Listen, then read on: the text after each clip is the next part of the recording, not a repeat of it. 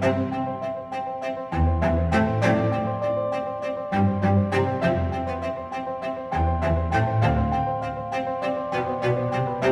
everyone and welcome back to Performer Talks. Before we jump into this week's episode, I want to talk to you about Performing Arts Mag.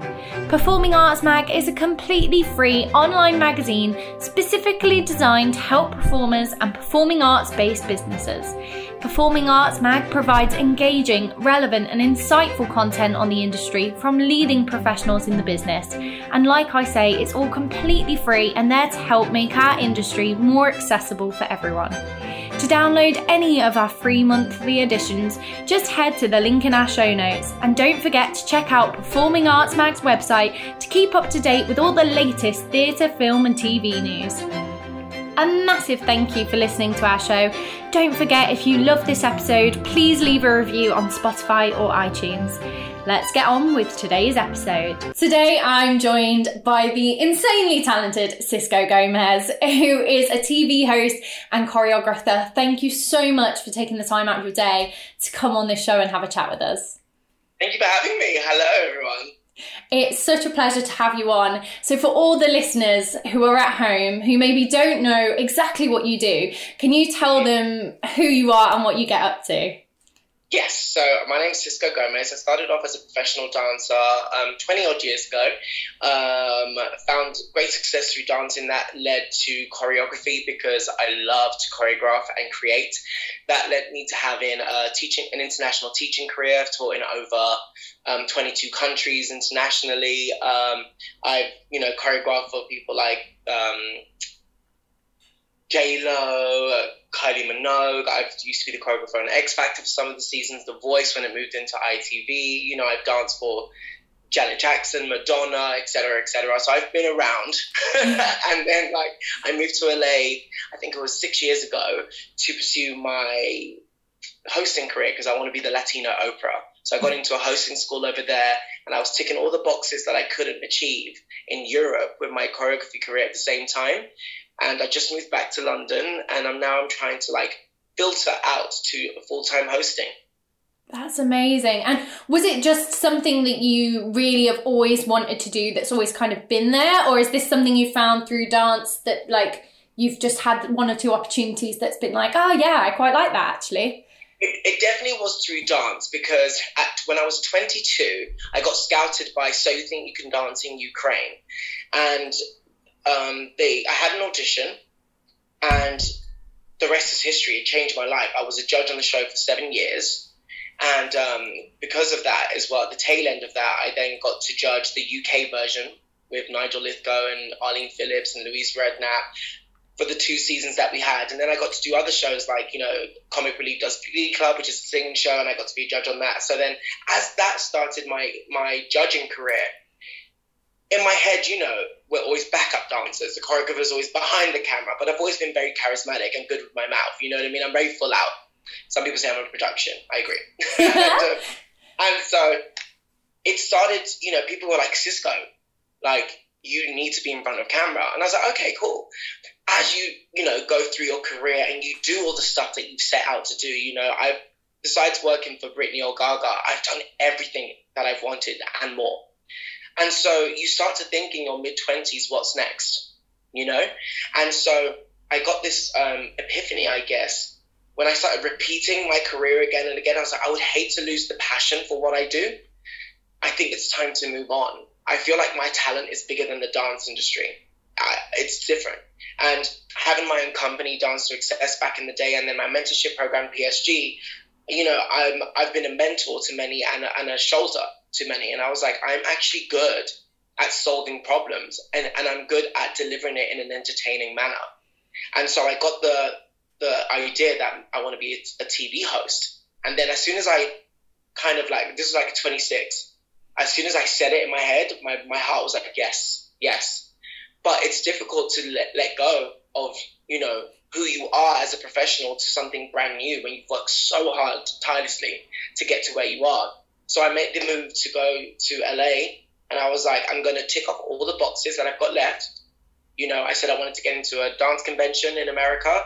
with my peers. I wanted to do J-Lo, and I wanted to do some of the award shows that they have there, like the Latin American Music Awards, America's Got Talent, all that stuff that we can't get, right? And so as soon as I did that, I was like, okay, I'm going to give this a shot. And then as I got into that school with Marky Costello, it was I never looked back, and I was like, yeah, this is my calling. That's amazing. And it's so nice to hear that you like still have the passion, but you wanted to keep that so much that's what turned you to diversify. Yes, of course. I just feel like with anything in life, I'm not saying that everyone has to switch careers, but like there comes a time where it's like you have to change, you have to evolve, or you have to try new things. If not, you're going to live a very monotone and monochrome life. And I am full of color. My palette's full of color, and so if I'm the same person or at the same place that I was a year ago, then I'm not doing myself any service. And with when you're comfortable in your career, if you think about it, all you're doing is repeating what you're doing, but with different artists, or maybe the same shows but different seasons. And I just wasn't comfortable with that. I felt like I wasn't being used to my full potential anymore. Yeah. And it's kind of like, when actors, they get typecast as the same roles over and over again. Right. Is it hard for people to see you as not just a dancer and choreographer? Is it really hard to get your foot in the door as a host? Because that's something completely different.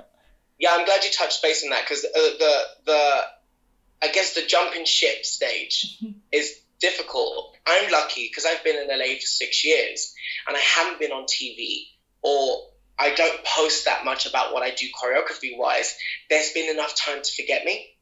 You know what I mean? So now when I come back, now that I don't have my big hair and stuff like that, people are like, I think people are like, oh, he looks familiar, not like, oh, that's Cisco Gomez. I don't have that same kind of like aha moment as I used to. So I'm kind of using that to my advantage, but I am struggling in this country to get a chance, because all the producers and all the directors that I've worked with when I was a choreographer, they still see me, Cisco, doing the steps. So now to give me a chance at something else different, that's a big ask.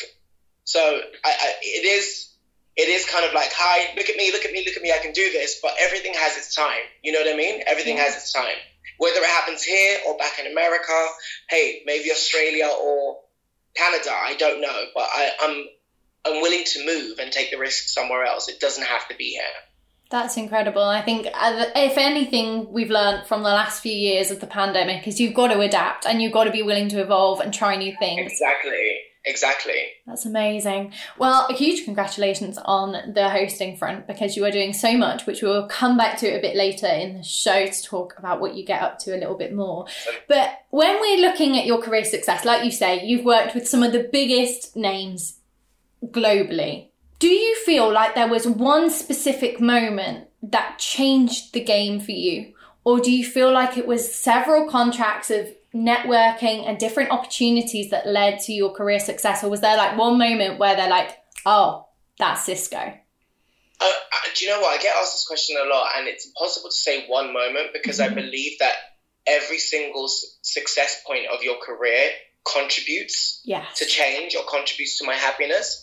I think in my dance career, dancing for Madonna and Janet Jackson was just the top of the game, because they were icons when I was in nappies.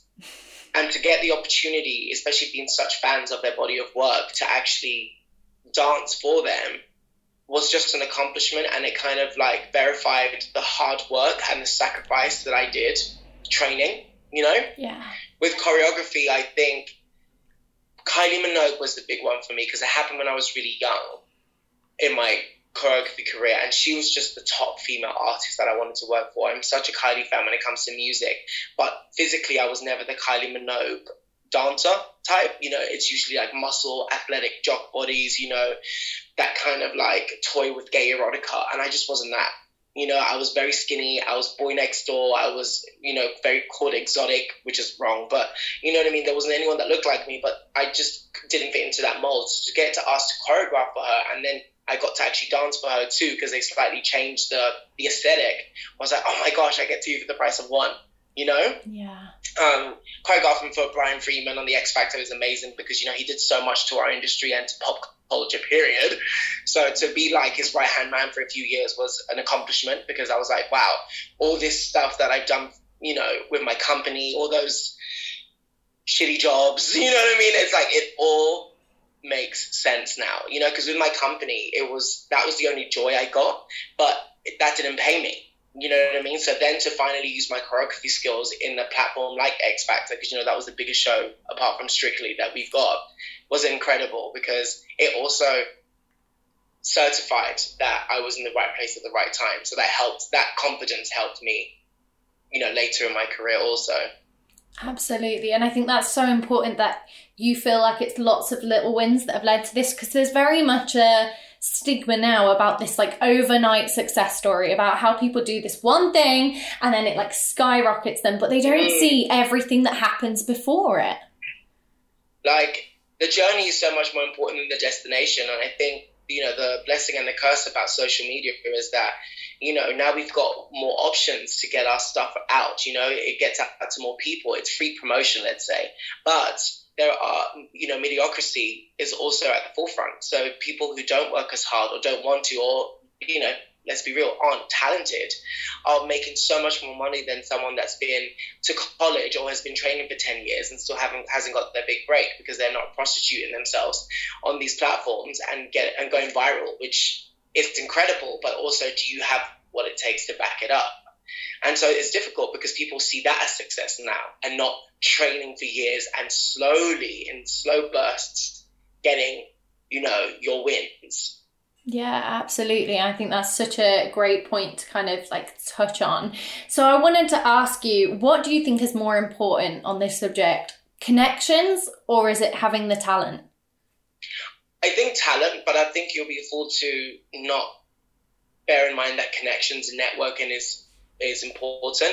I only started networking like 2 years ago, like probably like straight after the pandemic, if not during, because I'm very much, I've had so many people around me that are sharks or snakes in the industry, and it just leaves a bad taste in my mouth. And I was like, I'm sorry, I'm so talented, I don't need to do all that extra stuff. You know what I mean? Like, you know, work will come to me. My reputation is grand enough for work to come to me. And it did happen that way for me. But I could have got so much more opportunities if I put myself out there, if I just networked organically, and if I just asked more, because I find it uncomfortable personally to ask.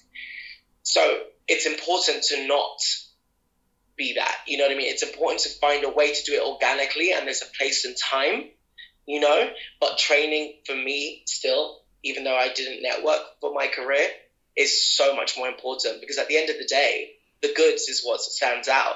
It's not your networking skills. You know what I mean? When you get put on that arena, it's your goods that are going to have to save the day. Your networking skills are not going to make you a better dancer when you're in front of the camera, are they? No. Do you know what I mean? Yeah. So it's a bit of both, but I definitely do think that the talent should be looked into more.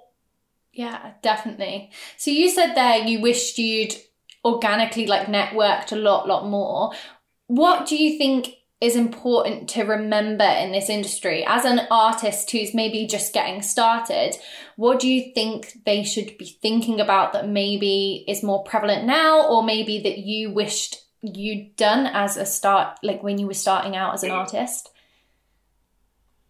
Okay, so me and Delusion have been best friends since before I was, you know, successful.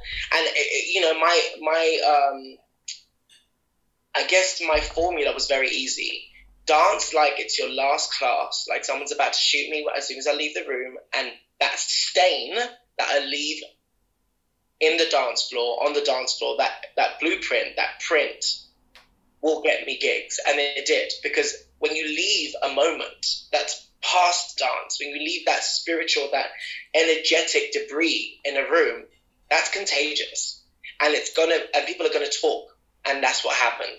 I think one thing growing up when I started working is that the industry doesn't owe you anything, regardless of how good you are. The industry is not a person. It's the machine, right? It's not a person. So how are you expecting something back from something that's not human? And I think entitlement, because we are at the bottom of the barrel, we're always getting underpaid. It's always a struggle. You know, we're always in the me bus when it should be we, right? Because, you know, we contribute so much to pictures, to films, to directors, to everything, really, you know? We are the closest thing to music after it's released. You know what I mean? We've got the closest relationship to music, yet we're not valued. So entitlement starts to come organically to us because we expect more than what we're actually experiencing on these jobs during this experience. But careful, because you're asking more respect, you're asking more visibility, right, from something that's not a person. So that's never going to happen. So check yourself, because humility will always cancel out the delusion of expecting back from something that can't do it. You know what I mean? And entitlement is very dangerous. And I wish someone explained that to me. You know what I mean? Because it was a hard pill to swallow when, like, you know, you're the top of the game, but you're not making what your self-worth is telling you are. You know what I mean? Yeah. And it plays tricks on you psychologically, for sure.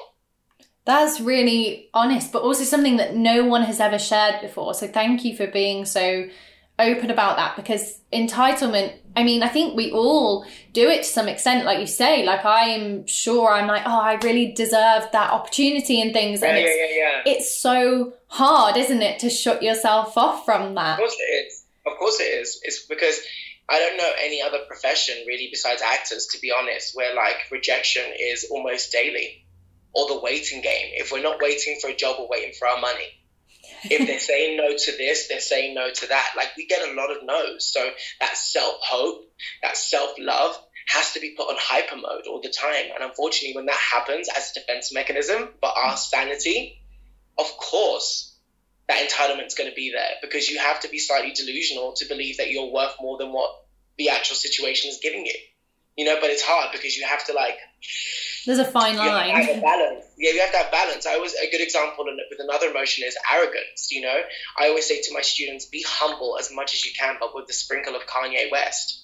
You know what I mean? Because with me on stage, I'm so arrogant. You pay to see my show. You know what I mean? I'm grabbing this opportunity by you know what. You know what I mean? I'm that. But off stage, I'm completely the opposite. I'd rather you speak about other people. I don't like to get compliments. Like, let's not talk about me. And, you know, my humility levels are like, they completely switch with my arrogance levels. You know what I mean? Because I can't have arrogance in my day-to-day life because it's going to be a detriment to me. You know what I mean? But it doesn't mean that I'm going to swipe away arrogance completely. No, because I need arrogance for when I'm on stage. To access that. You know what I mean? It's balance. Yeah, and like you say, with the constant rejection as well, you need to know your worth. You need to know that you're talented and be able to say, yeah, this is my strength. This is what I'm good at. Yeah. While having that humility. Yeah, exactly. It's hard. It's like psychological gymnastics all the time. Constantly.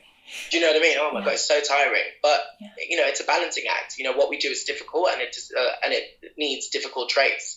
Absolutely. So with that, and obviously being like a completely different person away from being on stage, for you, is there someone who you've met who's been so influential, like off stage? Is there someone who you've met in person that you've been like, oh, that's not what I expected, and have really influenced you in terms of maybe your career, or whether it just be as a person, they were just so lovely to meet that it kind of brought you something? I don't think influenced my career as such, but I've had some moments where I'm like, oh my goodness, like, you're really nice, and I'm going to take that away from me and keep on replaying that, because if you can do that, then when I get to that stage, I'm going to do that, right? Charlotte Church was amazing, because Charlotte Church was like, I worked at Charlotte Church and she just went from opera to like Popville, and she was, you couldn't get more down to earth. That you just couldn't. And she just really appreciates real. And that's very refreshing, because, you know, a lot of these artists are tortured souls, and they're very difficult, and, you know, they sip on their own Kool-Aid, so you have to act a certain way around them, or not be around them at all, because we're not allowed. So it was just nice to be around someone that just has no walls, and it's just like, you're one of us, like, have a beer. You know, she took us when we went to Wales. We performed for the Queen's what's it called, the Royal Variety Show. It was in Wales that year, and I didn't know this, but her mum's and her's got a pub in Wales, and then she took us all there, paid for all the drinks, like sat with all of us individually, gave us all the time, and like just super freaking chill. And I was just like, I had to like take a double take sometimes, like, wait, that's my boss, because she just made us feel so bloody comfortable, you know. So I always remember that story, because she was just like so cool. That's amazing. So I want to ask you something completely different now. When I look at you, I see a fashion icon. Not today, but thank you. Because when I remember watching you as I was growing up on TV, and you just always looked amazing. And I saw you a couple of weeks ago at Move It, and I was like, that's Cisco Gomez. And the reason I realised it was you, because the way you dress, and like you just the whole persona that you have is just wonderful, and it really does radiate personality and vibrance. So my question to you is, a lot of people at performing arts colleges and things are told they don't have the look. And you, to me, have the look. So do you think that's important, and how do you do it? Well, I too didn't have the look. I was an ugly duckling when I was growing up. Puberty was very, very slow with me. And when I was coming up, the generation before me, I kid you not, they were all editorial gods and goddesses, like the most good-looking, sorry, it's my mum's fan, go away, the most good-looking bunch that you could ever see. And I knew I wasn't that. Curiosity led me to fashion, and it was an extension to my voice. And being a gay man, we have to express in other ways, because, you know, being gay in the industry is one thing, but being gay in life is different. So I think I took fashion as an armor, as a form of expression, and I experimented. And I'm so glad I did, because I saw those people that came before me, and I was like, I don't look like that. I don't have that body. But maybe if I experiment, let's say grow my hair, let's see what happens, because I come from black background. I was like, maybe I've got a thing going on. It was the best thing I could have done. I grew my hair, and as I was growing my hair, I was just experimenting. And I would go to one club, Fruit Machine at Heaven, every Wednesday, and I would make my own outfits. And I'll go to like a vintage store and splatter paint on a blazer, or like rip my jeans, and it was my testing ground, you know. So then when I finally did get into the industry full time and then made it on TV, I had my looks down, you know what I mean? Yeah. But it was so important for me, because your look is important. But I think people equate looks to beauty, and I think it more should be looks means presentation. Yes. Everyone's going to go into hair and makeup. Everyone's going to go into hair and makeup, right? So whether you're not desirable to, whatever magazine is saying, or like a favorite pop star, that doesn't matter. As long as you can look the best you, and you can walk into a room and be like, who is that? It eventually becomes second nature, because when I dress up, I swear to God, it's me, myself, and I. It's not until I get reactions that I'm like, oh shit, this is kind of not how other people dress, or like, oh, I think I've done too much, in the best way, you know what I mean? But knowing your look is amazing, because that confidence really does bleed through to your talent, you know. And I feel a million bucks even when I'm having a bad day. Why? Because my armor is like an extension of me. That's amazing, and it's so interesting, isn't it? And I think, like you say, it's almost like a bit of a personal brand within the industry. It's like the product that you're trying to give. Yeah, no, it is. And it's like, also like these days we're like, finally, we're able to not just be in that dancer box, we can also cross over to modeling or TV presenting, or like book commercial gigs, like, like adverts and stuff. So you need to be showing that you can wear different things, or that you're comfortable in clothes, because if not, you know what I mean, you're just going to be forgettable. And, you know, I refuse. Absolutely. That's amazing. On your Instagram, you just did, and we were talking about it just before the show, we were talking about the fact that you've been doing like the Oscar red carpet looks on your Instagram. They are so much fun to watch. Thank you. So you also do on IGTV, you do your Gex in the City. I would love for you to tell people about what that is. So Gex in the City is my brand. One of the shows that inspired and changed my life was Sex in the City. And so I changed the S to a G because it's kind of like life through my lens, you know, and I've got Gex in the City is the umbrella. And within that, I've got my show Quarantales, which is I interviewed influencers or famous people during quarantine to see what they were getting up to, how are they surviving. I've got Gex Talk, which is like your typical show where like you talk about hot topics and what's going on in Hollywood. I love that. It is so much fun to watch. And then I've got The Lab, which is people message me their problems or a problem, and then me and my lab coat, I pretend to be like a doctor, and I just give you my advice through my experience, because like my life has been a telenovela. Like I've had so many chapters, and I really like to dissect people's problems, so I like to remove the grey areas.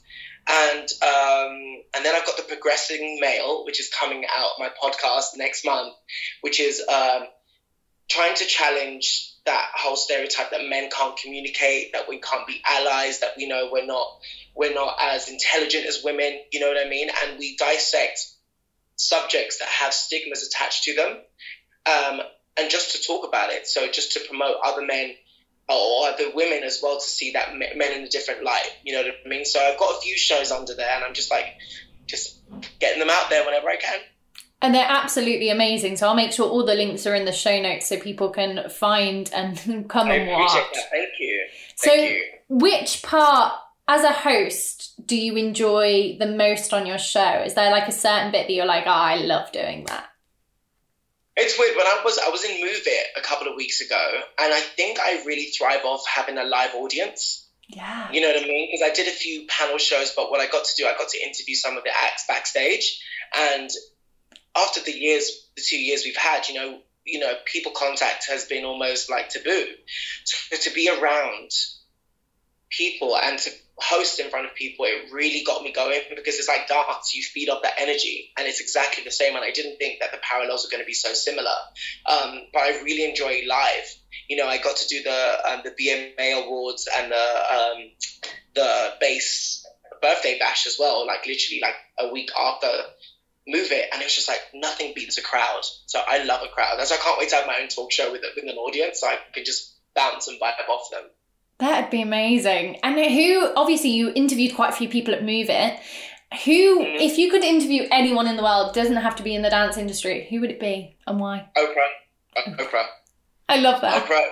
You know, I use her as a reference. The Latino Oprah is what I'm trying to do. I just think she's so intelligent and so good at what she does. Like, she's just a pro. She just oozes excellence as a person as well as an artist. And I think that interviewing her will be the biggest challenge of my career, at the same time being the biggest honor. Yeah. You know what I mean? And so that would be like, if I ever got to be, even if I even just got to sit next to her somewhere, you know, being interviewed, it would be like destiny fulfilled. But to interview her would be just like, wow. Yeah. I'll be like, okay, I can retire now. That's me, finished. Yeah, Nancy. That's incredible. So very last thing I would like you to do is to say a little bit more about where people can find out absolutely everything that you do. Where can they find you? Yes, so I think the best place for me at the moment is my IG, Instagram, at Sisqo Gomez, SISCO GOMEZ. All my Gex in the City stuff is on there. It is coming to YouTube and maybe TikTok. Watch this space. But through my IG, I kind of will take you guys to the other platforms. So that would be great to have you guys support, you know, retweet, repost, all that good stuff about me talking about the shows. And I always say I love to join in the conversation. If there's anything that anyone wants me to review or speak about, let me know, because I am for the people. I'm one of you guys, and I just like to talk about subjects that people actually want to hear about. Absolutely, that's fantastic. And my very last question for you today is, what advice would you give to any aspiring performers that are listening to this? Don't compromise your mental health for a dream that you haven't achieved yet. I think we get so stuck in this upwards hill battle, because it is always going to be a battle, unfortunately, kids. It's not going to get any easier, that we forget ourselves. We want to fit in, we want to be versatile, we want to do this job, do that job, conquer this, conquer that, and then we forget ourselves in the process, and it's so dangerous. Nothing is worth your happiness, and who knows, you might have gone to the best college or been taught by the most amazing people, and you might get midway of your journey and be like, do you know what, this is not for me, and that is okay, because the effects that it can have on your mental health and your psychology, because you're not happy and able to be present, can be catastrophic, and it's just not worth it. Your happiness first, career second. Great advice. Thank you so much for taking the time out of your day to come on the show. Thank you for having me. It's been an absolute pleasure. Thank you to all the listeners at home. This has been Performer Talk.